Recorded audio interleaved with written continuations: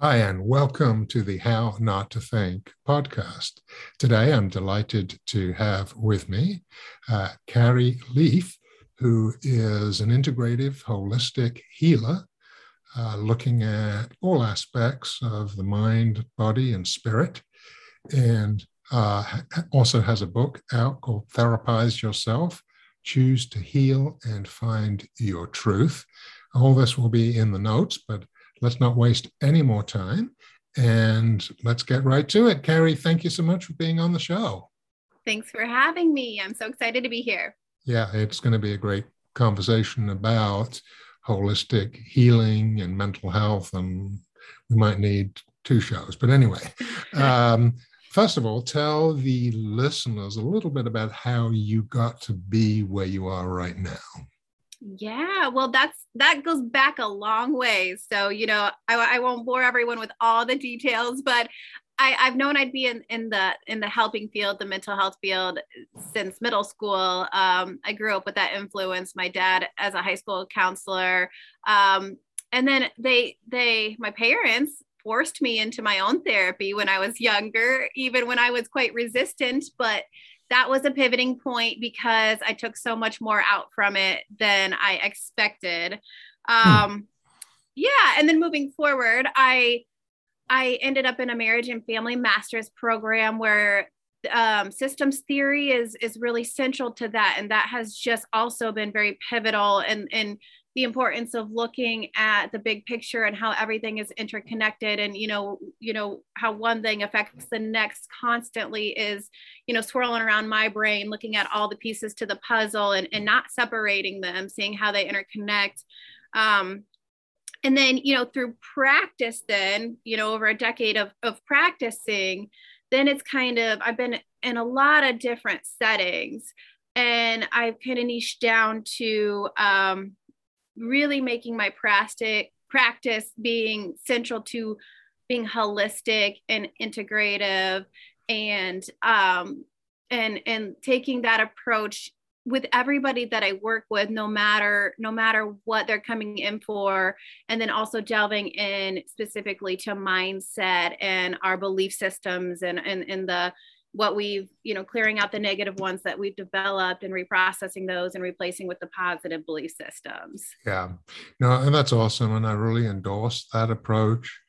I think, a sort of reductionist step by step, looking at each variable approach is okay in the beginning, but we certainly have enough information about that now. And you simply cannot, I don't think, very effectively divide it up, oh, well, it's this one factor. You can't. Everything interconnects and affects it. And if you ignore that, which, to be honest, certainly during my days of practicing, that was ignored. It was a very simple, as a psychologist, very behavioral approach. Oh, there's this cue and it leads to this behavior. And there were people then who were sort of attacking it. And I thought, well, they don't get it. But, 30 Right. years later, they did get it. It's not that simple. Right. And if you really want to help people transform, you have to go into all of these things. Yes, every single one. I kind of look at it to simplify it a little bit. We can make a lot of progress, say in one, let's say we're working on anxiety, and we can make some progress in anxiety for just focusing on that. But if every single day you're drinking 12 Mountain Dews and getting fast food burgers every single day, our progress is limited because those foods are affecting a crash and burn with the sugars. They're altering your mood, they're altering your sleep. We are not functioning our best. So, you can say, yep, I'm working on my anxiety and I'm working hard, and that's fantastic. But you won't get where you want to go without looking at every aspect, every angle. Yes, and as somebody who was in the behavior change field, where the evidence was and maybe still is that most people don't, they make sort of half-hearted attempts rather than a holistic approach. That's why it doesn't work. If you say, oh, well, I want to lose weight, so what I'm going to do is I'm not going to eat so much sugar.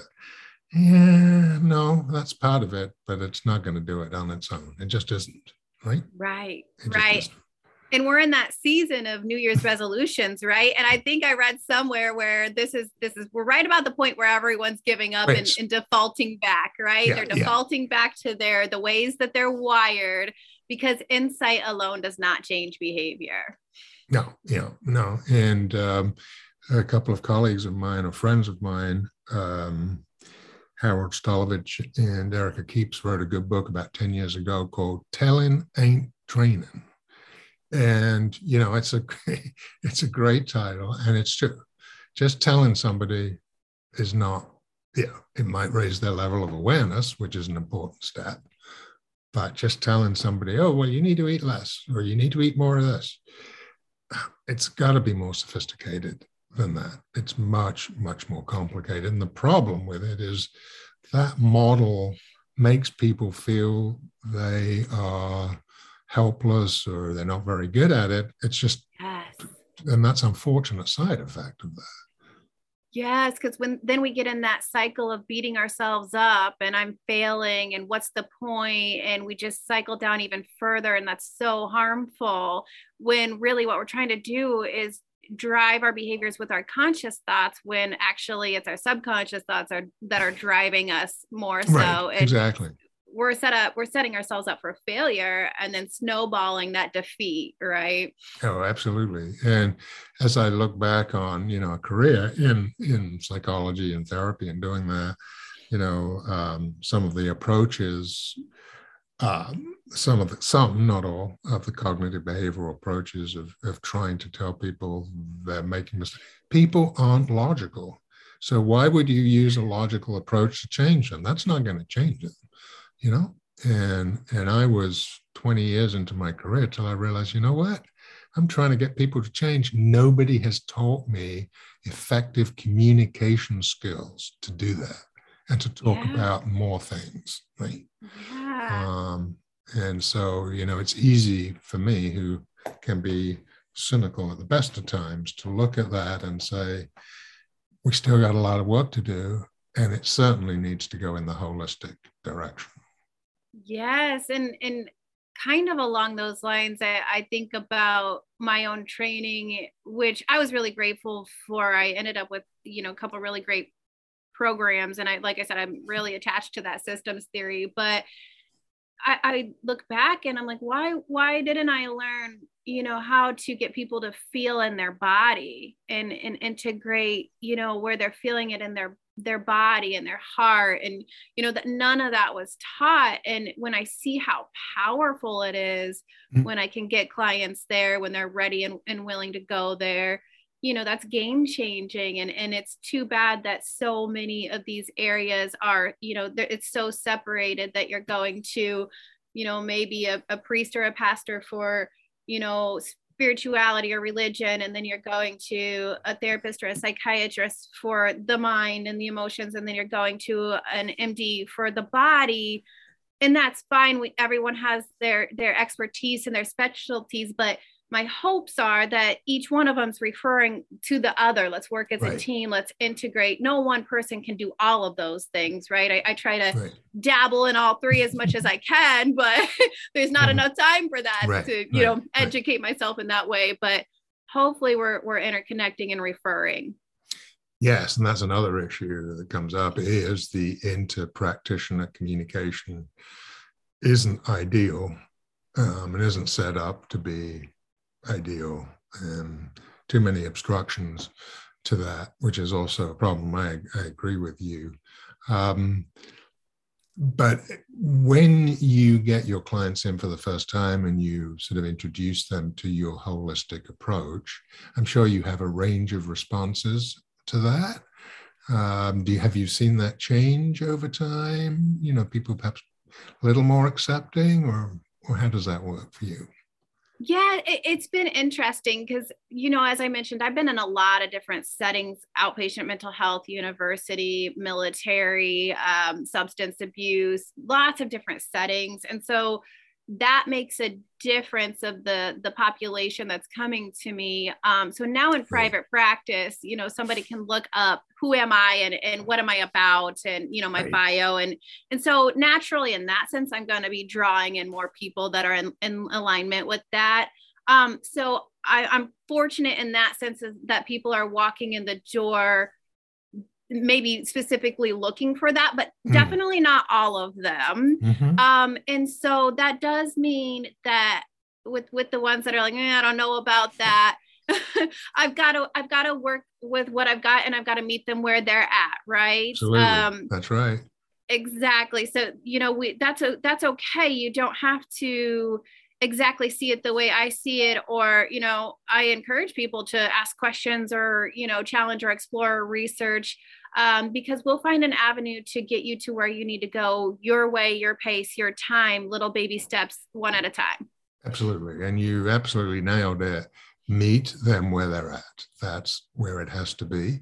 Right. And I'm sure over time, a lot of those people who were open to it have seen the real value in it, you know, see the real value of looking at the whole picture, not just a small part of it. Yes. Yeah. And you know, that the first step in that, and probably the most important first step in therapy, is going to be that therapeutic relationship. So that trust has to be built in the first place, right? And that relationship has to be built, and it's got to be that safe place. And so if we have that safe place and we have that good, trusting, therapeutic relationship, then most people will relax, open up, and see the value in being flexible. And, you know, we can start to inch our way towards what's best for them. Yeah, no, absolutely. Well, I'm sure there's a range of sort of holistic practices that you, I don't endorse for everybody, but, you know, believe are very helpful to people, really across the board. Can you give us some insight into the things that you like to advise people to do, recognizing that these are one part of a much bigger picture? Yeah, absolutely. You know, you mentioned the book Therapize Yourself that I put out, and that's a little bit of what the book is breaking down my approach step by step, how I like to jump in, what, like, if you were to come see me, here's what it's going to look like. These are the questions I'm going to ask. This is my process. And I'm always going to look at mind, body, and spirit, but that's really vague, because how that shows up and looks like for each person is extremely different. Because, you know, I might have somebody that comes in and they work out 5 days a week, they eat great, and, you know, maybe we don't have to spend much time on that. And then the next person comes in and they haven't worked out in 5 years and they like fast food, you know, 24/7. And so we have a lot of, that's going to look very different for every single person. And that's okay. You know, we meet them, like we said, where they're at. So yes, looking at each area, mind, body, spirit, a really thorough assessment is important to me. And I think that in a lot of practices, you know, I can't know, but I think that is skipped or overlooked a lot. I want to know everything, you know, every little thing since the day you were born, basically, which I know on some level is impossible, but I'm scanning what got you to who you are and why. And I'm connecting all those dots that maybe you don't even see yet. And watching for my areas that I want to ask more questions about and dig into. And I want to scan all environments, relationships, finances, work, home environments, spirituality, like all of those environments, because if we can boost up each environment where we're maybe haven't been attending to, or that, you know, maybe it's not going so well, so we've put it off to the side and ignored it. If we can start cleaning up those environments and zapping things that we're tolerating, getting rid of things that we're tolerating, then we have a stronger foundation, just a general wellness foundation, where then my next step is, if we got that foundation built up a little bit more, then we can dig into, okay, what's your big issue here? What's your problem? And if somebody says it's anxiety, okay, let's dig into anxiety. What's the belief system behind this? Where did it originate? And I really like EMDR therapy. It's changed my life. It's changed my practice, the progress that I see, and how quickly it goes. And again, there's variations of, any therapeutic approach is going to look differently with how that goes for every individual. But I really like to center around EMDR and go from there. Do you deal with plenty of patients who have trauma in their background or deep trauma in their background? I do. I wouldn't say that they're coming to me and saying that they have trauma, no. Right? They're not walking in the door and saying, I want to work on my trauma. No, they're probably not. Right? In fact, that idea, that question was stimulated by you talking about what they don't want to talk about, really. and whether they know it or not, that's probably what they're not talking about, right? So yes. And then it's tricky, because when you look at the big T's and the little T's, big traumas and the little traumas, sometimes that's eye-opening to clients of like, oh, I've had a lot of little T's. There is some trauma. You got to take the word trauma with a grain of salt because it's in the eye of the beholder, right? So, but there's not a single one of us that isn't walking around with 1 or 10 negative beliefs at any given time. It doesn't matter what walk we've had in life, we've got one. Right. Yeah. No, absolutely. Yeah. And one of the things, your approach, I think, would be really helpful in helping people with trauma. One of the problems I see, and you're right, it's a big issue, and trauma can mean many different things across a big spectrum. But, if we're talking about people who really have had some really traumatic experiences, again, that has to be dealt with. Otherwise, it just lingers in the system, not only lingers, but then attaches that anxiety and trauma feelings to lots of other things in life, and it perpetuates. So it has to be brought out. And that's a big challenge. I know you're talking about EMDR, which is a very useful tool for doing that. But the sort of more conventional medical approach, let's medicalize it and manage the symptom, just is not going to work. Right. Yes, exactly. And, I was thinking of a client was going through my mind while you were talking about this, and very complex trauma. And, she walks in and out front for a session says, I don't want to go there. I don't want to deal with that. And, I kind of had to walk her through, that's fine. That's okay right now. But if you're here and you want to get here, I have to highly encourage you to go this route at some point someday, and just know we're only going to get so far. But what she has been open to in the meantime is learning to set some boundaries. She's been open to going to the functional medicine provider that I prefer locally here, and looking at where her body isn't functioning the best and how that could be affecting, things in her life. She's open to that. And because you think the body keeps the score, right? Absolutely. So, right, that trauma is in there, whether she is consciously facing it or not. And if that was the route that she was open to starting with, by all means, let's go, right? Let's build that foundation. Yes, good reference to Bessel van der Kolk there. The Body Keeps the Score. He's one of the experts in trauma, and that's an excellent book. Anyone's interested in following that up. I learned the hard way.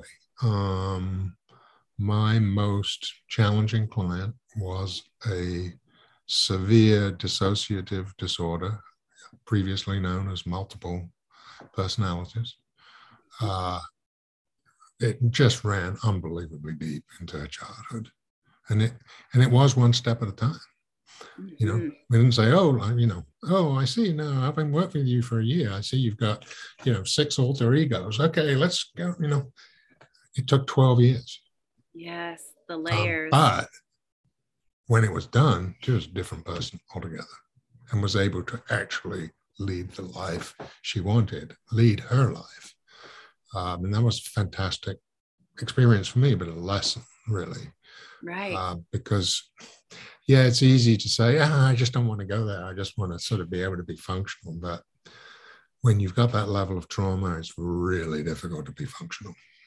Yes. I see this a lot with my clients, clients coming in somewhere around early 40s, late 40s, early 50s, somewhere in there, and telling me out of the blue, out of nowhere, panic attacks and anxiety that they've never experienced in life. And so then we start kind of, a little bit of psychoeducation and talking about the saturation point. You've hit that saturation point.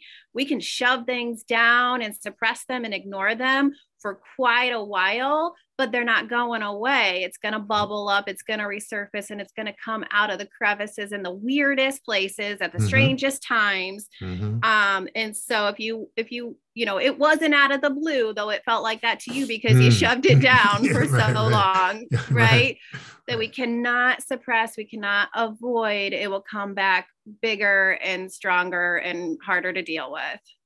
Yeah, no, absolutely. And of course, trauma or not, I mean, that's the lesson in life, I think, is we all have challenges, right? We all make mistakes. Yes. We all find ourselves in a tough spot. The challenge of life is making the most and best of it and using that. And that's a lot of people find that really difficult to do. They want to run away from it. They want to avoid it. They don't want to think about it. They want to pretend it didn't happen, and can't do that very successfully. Yes, I find myself repeating all the time. It's not the problems that we face, because we're all going to have problems. Right. It is, it's our coping skills, it's our problem solving skills, and what are we going to learn from it? Right. Yeah. And I hear myself saying that one with couples all of the time of, couples we're all going to have problems in our relationships and disagree and not see eye to eye. In fact, I get worried if you tell me you don't fight, Oh yeah. that makes me nervous. Oh yeah. That's the worst, isn't it? Oh, we've been married 30 years. We've never had an argument. Oh geez. We got a problem. Yeah. So what am I about to uncover?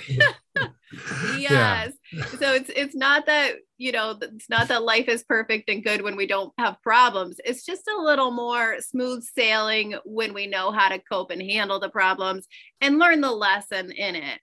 Yeah. And when we're prepared to be authentic and honest with ourselves and others, and accept, in my career, I worked with, over a long career, I worked with a number of people who've been in prison and all of that. And I think every one of them said, we, denied any failing, oh, the judge screwed me over, or the lawyer screwed me over, or my guy, I thought he none of them said, you know what, I made a dumb mistake and I've got to pay for it.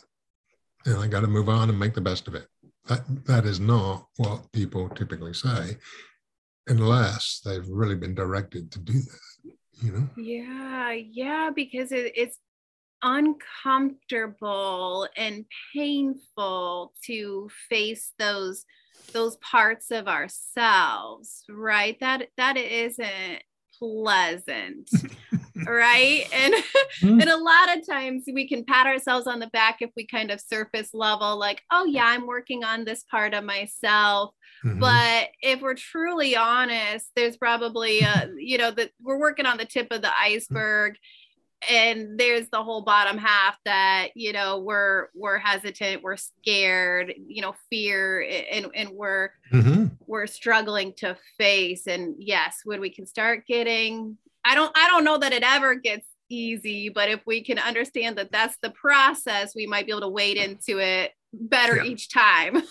I wouldn't say easy, but sometimes very rewarding when you're able to do it. Very rewarding. Yeah. When that the delayed gratification is coming, it's easier. Yeah, I had an experience like that, and I'm bringing out a book in April called Falling to Grace, The Art and Science of Redemption, which looks a little bit at my story, but uses that as an example of all the stages one goes through and really the best ways of managing them, which isn't what people do. It typically is denial, blame, anger, And, you know, I understand that in the beginning, but then you got to move on. You know, Yeah. life's not fair.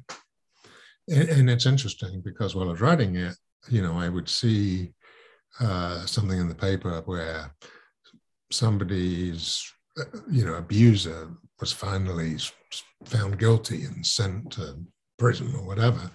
And they would say, oh, okay, now I can move on with my life. They shouldn't have been waiting for that. You can move on with life without that. And for a lot of people, that never happens. They never get that sort of vindication. So you can't wait around for that to happen. That's a waste of time and money and energy. But it is a challenge, and it's one we need to understand how to embrace, because that's what life really is, you know? Yes, that we cannot control anything in this life but ourselves, and even that's a struggle a lot of times, you know. And I have so many clients that it doesn't matter what it necessarily is, but what I, you know, see a lot is struggling to let go of relationships, and they need to understand, and they need the closure, and they need this. No, you don't. No, you don't. You can give that to yourself. Forgive yourself, forgive them, heal from the inside out, you know. And it can be hard, but that's oftentimes when we're in we're trying to be in the logical, and we're over analyzing. Oh, yeah. And right, and you're never going to get those answers because you're not in that person's head, right? Right. So That's making right. a choice to choose what thoughts and what perspective you're going to take, and forgive yourself and give yourself love and compassion and grace, then we can let go and move forward. But it is a process. Yes, and it's interesting, again, doing this book. You know, I came across, of course, Brene Brown's work. Are you familiar with Brene Brown? Who isn't? You've done Right. a great writer who's done a lot on shame and humility and humiliation. And this whole concept that actually what we isn't so much self-esteem, but self-compassion, right? Yes. If you go down the self-esteem, that might be dependent on external things, and it might collapse if things aren't going well, right? Yes. Self-compassion, on the other hand, is giving yourself a break, not letting yourself off the hook, but as part of authentically facing up to your problem, saying, okay, I'm a human beings are stupid and do dumb things, and that's what I've done. Okay, I'm not going to beat myself up over it. What I'm going to do is try and make the best of it. How do I do that? Right.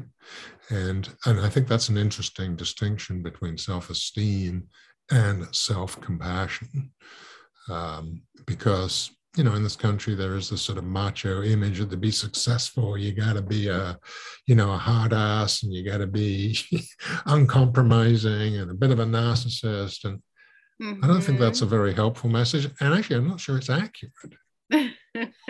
Right. And yes, I have found myself, because many clients will come in and say, I've got to work on self-esteem. And I think my language is I would turn to, you mean self-love? You know, it's because you know, what do you mean by self-esteem? But yes, self-compassion, self-love, absolutely. And it's, you know, you bring that up in another client, you know, that I'm working with, just pops straight into my mind, because that is going to be, that self-compassion is going to be also at the core of every problem that we have. And the reason that client popped into my mind, because this was one that's working on trying to lose weight and gain, in her mind, control over herself. And the light bulbs have started to click for her of where, oh, wow, if I just give myself a break and I'm kind to myself and I have some flexibility, I can bounce back instead of like spiraling into, down. you know, Yep. right, deeper and deeper down. And so it's really clicked for her now of like, gosh, I was so mean to myself for so long. Really? Right. Really? Yeah. And yeah, it is just like that aha moment of like, maybe I'm better off liking myself and being nice to myself. No, I think that's absolutely true. And I'm sure that your work focuses on that quite a bit. Actually, early in my career, I had an experience of this. I was working as a psychologist in a hospital in the UK.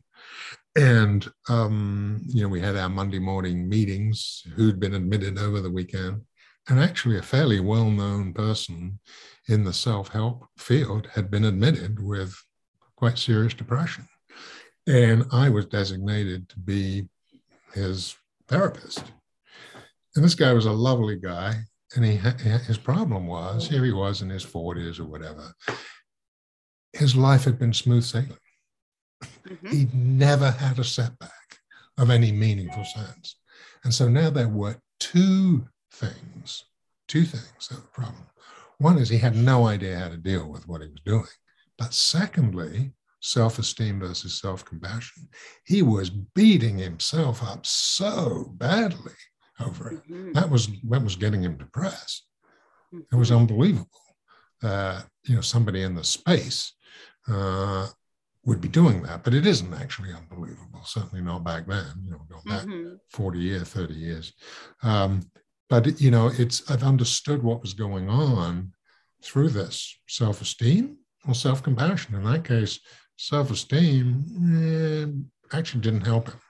Mm-hmm. Right, because like you mentioned, external factors, and when everything is fluid and constantly changing, and we're anchoring on to something external, it's only a matter of time before that's going to crash. Yeah, no, absolutely. And so, yeah, just fascinating lesson, out of my own experience. Yeah. I had let me change the topic just a tad. Sure. A couple of months ago, I had on my show Dr. John Leaf, and I'm not sure whether you're familiar with him. And he's not a relation to you. To you, he spells his name Lieff. I don't know whether you heard of him, but he has written a book called The Secret Language of Cells. Oh. And the reason that I mention this is that book and what he has able to demonstrate from his reading of literature and research, what he'd been writing that weekly blogs for the last 4 years on latest research, and then kind of put it all together. What he describes in terms of the cellular organization and communication going on inside us is mind-boggling. Even for somebody like me who's really been involved somewhat in that field and all that, I was just astounded by the complexity, by how all the cells communicate, how it isn't just the neurons telling you what to do. They are fed information from cells all over the body. I mean, it's just, and the level of communication that goes on is unbelievable. And when you hear that, you say, oh, okay, now I understand mind body, because that's where it is, right? Yes. And that's even, I can't even pretend to know all about that or the science. It feels like when you start digging into it, I feel like I'm just opening this like big black hole of the, like, I'll never have enough time to research all these fascinating things. But, it's led me into, like I said, functional medicine and letting the body tell you what you need, organic supplements or, plant-based things. What are you missing, and where are you not healed and healthy? And then, also I'm in the middle of this course as a certified integrative medicine mental health provider. So looking at herbs and looking at, nutrition and how all of these affect our mood and our mind. And then it's also fascinating generationally, the things that are passed down that we have maybe no idea even about. They have studies on the children and the grandchildren of Holocaust survivors and how DNA is altered. And it's just mind blowing. And so, with that, none of us are ever going to be perfect and perfectly healthy at any one given point. But if we can try to help our body function its best in any way possible on a regular routine basis, we're going to help our mood. We're going to help our decision making. And, then there's that domino effect. So, because we're already up against a lot of things. Maybe there's toxins in the environment, where we live, what we're eating, toxins that we're not even aware of if we can't, consistently get organic. Organic is expensive, just on and on and on. So, trying our best and doing the little baby steps every single day in whatever way we can. Yeah, no, absolutely. And when you really try to, as you rightly say, it's sort of a massive, massive topic, but when you even start to scratch the surface, you realize that consciousness is just a part, and probably nowhere near as big a part as people think it is. Right. People think, oh, I'm conscious. I make all the decisions. I drive everything, what have you.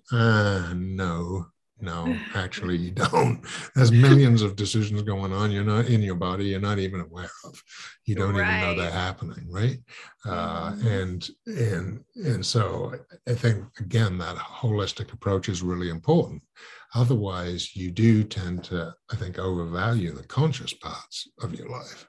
Yes. Right? Yeah, I laugh at myself from my own experience, with realizing how driven by the subconscious and other parts of ourselves that, I'm unaware of. And I kind of start out with that in my book, because here's the mental health, provider having EMDR done on me for the first time and having stuff bubble up that where I was like, ooh, I thought I had worked on that. I thought I had healed that. No, I had to shove that down, and I've got the education and I think I'm self-exploring, but that, that suppressing and that denial is powerful. And just because it hadn't crossed my mind in years does not mean I healed from it. And that was a rude awakening for me, but also, fascinating. And also the piece of like, the funny part was like, kind of like looking at my dating, experiences and history and saying, oh, I keep doing the same thing or getting in the same types of relationships. And I'm the common denominator here. So, okay, I'm going to work on myself and I should probably stop doing that. I'm going to be healthy and I'm going to pick healthy. Just to think the next step is I'm in another relationship and I'm telling myself it's healthy. 6 months down the road, it's just like all the others, right? Because right. Exactly. I'm driven by that subconscious belief system. At that time was something like I'm not good enough or I'm too much, something like that. And as long as I'm driven by that, I'm going to walk into familiar. I'm going to walk into comfortable, even if it's unhealthy. Yeah.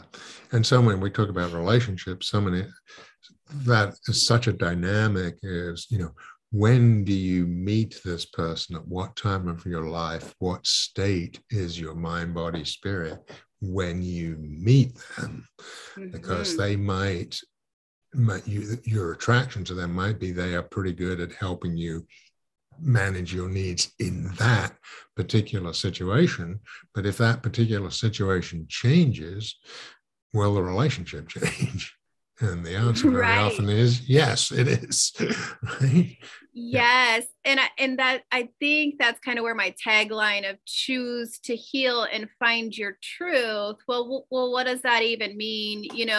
I want to empower everybody to be working on looking at themselves and healing and not avoiding and not suppressing. But to find your truth, I'm talking about, unlearning a lot and beginning to learn and walking yourself back to yourself, finding, who am I aside from, what I've been taught or what I've been told, and who am I instead of trying to fit in and trying to, like you said, status or whatever in our society. And just finding what works for me and stopping to compare, find your truth, find who you are. That's intuitive. We all have our own answers. You're always your own self, your self healer. No therapist, no doctor, no coach. Nobody can do it for you. They're your guide. They can help you find yourself, but you're the one that has your answers. Yes, no, absolutely. And that's exactly right. And that's important to have the right guide, like Yes. somebody like you, who is, taking a complete look at somebody and looking at all the important variables, not just one or two of them. Realizing Right. that it's a process and there's, things happen in different sequences, but you have to have that approach. And um, I suspect as we move forward, it might be the case that, maybe in 10, 15, 20 years from now, people will mock or laugh the fact that we try to solve people's problems by sort of talking to them rationally, like, oh, that's a stupid idea, just give it up. Right. That's so true. Right?